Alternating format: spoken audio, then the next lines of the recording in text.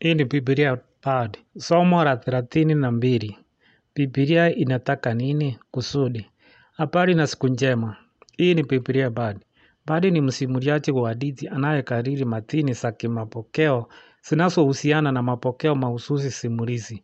Niko hapa kukariri na kukuza kile fasihi ya Biblia inasema kuhusu nani ni Mungu na nani ni wanadamu. Somo. Hapa ndipo mahali tulipo leo. Maandiko ya kale mara nyingi huelezea mtazamo wa binadamu na uungu. Wanaelezea ni nini zaidi ya vile wanavyoelezea kila kinachopaswa kuwa. Biblia huelezei tu ubinadamu jinsi unavyoona, lakini pia inaeleza jinsi ubinadamu unavyopaswa kuwa tofauti na vile ulivyo, na kisha kutoa sio tu lengo, lakini njia za kufikia lengo hilo.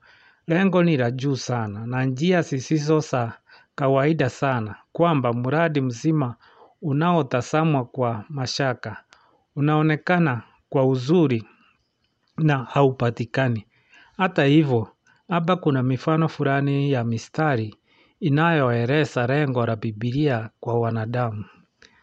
Petro kwanza mstari wa 15 na 16. Lakini kama yeye aliyewaita alivyo mtakatifu, ninyi iweni watakatifu katika kila mfanyalo. Kwa maana imeandikwa, iweni watakatifu kwa kuwa mimi ni mtakatifu. Maoni.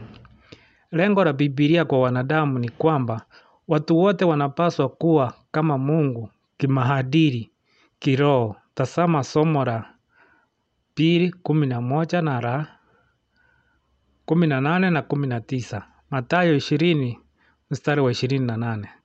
Kama vile mwana wa Adamu hakuja kutumikwa bali kutumika na kutoa nafasi yake iwe fidia ya wengi. Maoni. Kulingana na maoni ya Biblia kuhusu asili ya Mungu, ona somo la 9 likijumuisha haki yake na upendo wake. Ona somo la 13. Kinyume na hali ya kibinadamu. Ona somo la 18 na 12. Kifo cha Yesu kinabadilisha matatizo ya wanadamu na kuwezesha mabadiliko ya maadili kwa wale wanaoamini. Yohana 14 mstari wa 6. Yesu akajibu, mimi ndimi njia na kweli na uzima. Maoni. Ona somo la 25 na 27. Wazo kwamba Yesu anabatilisha uchaguzi mbaya wa Adamu wa kwanza.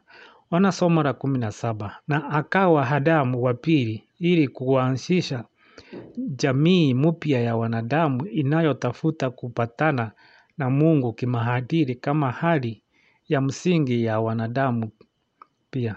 Njia muhimu za kuwezesha mabadiliko haya ya kimaadili kiroho katika asili ya ubinadamu. Majadiliano. Kama ilivyoeleweka na kila mtu katika jamii zote, hatari kubwa zaidi ya kutoweka kwa wanadamu inatokana na ubinadamu wenyewe. Wana mazingira fulani, wana maoni yasiyofaa sana juu ya uovu wa wanadamu, hivi kwamba wanapendekeza kwamba wanadamu wanapaswa kukomeshwa ili kuokoa dunia na viumbe vingine vyote vilivyomo. Angalia mtandao kwa wingi wa majibu kwa maswali ili la hatari kuu. Majibu mengine kwa hatari hii yanatoa masuluhisho mengine machache kwa tatizo hili kutokana na kulipuuza tu kama danganyifu kwa kuweka kwa maadili ya kifasisti. Dhalimu hili kurasimishwa mabadiliko duniani kote katika tabia ya binadamu.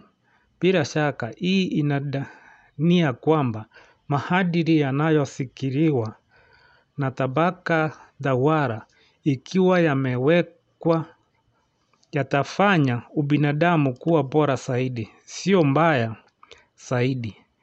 Usasa ulitupa mipango ya kihimra ambayo serikali za kihimra ziliweka katika karne ya 20, ambayo tunapaswa kuboresha ulimwengu. Lakini katika kila hali, majaribio yaliyotokeza tu vita, kifo na kuteseka kwa wanadamu kusikohesabika. Muhtasari. Biblia huona shughuli nzima ya wanadamu ya kujiboresha kuwa kazi isiyowezekana. Wanadamu hawawezi kujirekebisha wenyewe, kama vile wafu hawawezi kutenda kutokana na kufa kwao ili kujipa uhai. Baadhi ya wakosoaji wa kijamii wanatuambia kwamba wamejifunza kutoka kwa mafasisti na wakomunisti, na sasa wanaweza kutumia sana bora zaidi kijamii na kiuchumi kuboresha ulimwengu ambapo mababu zao walishindwa.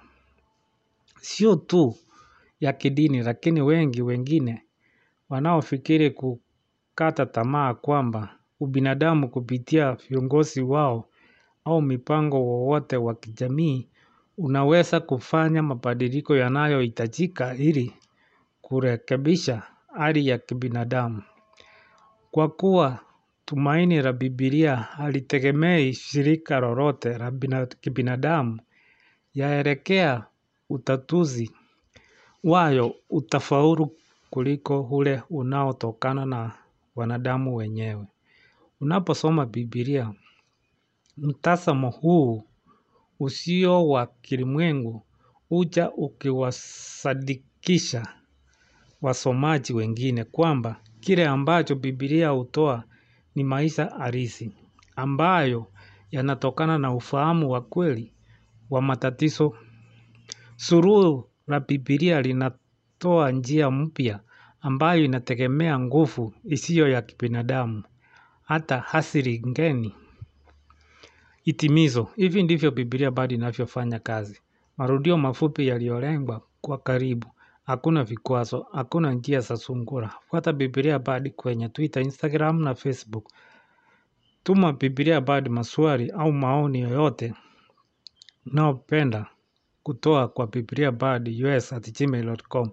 Nimefurahia kusikia kutoka kwako. Asante kwa kunisikiza.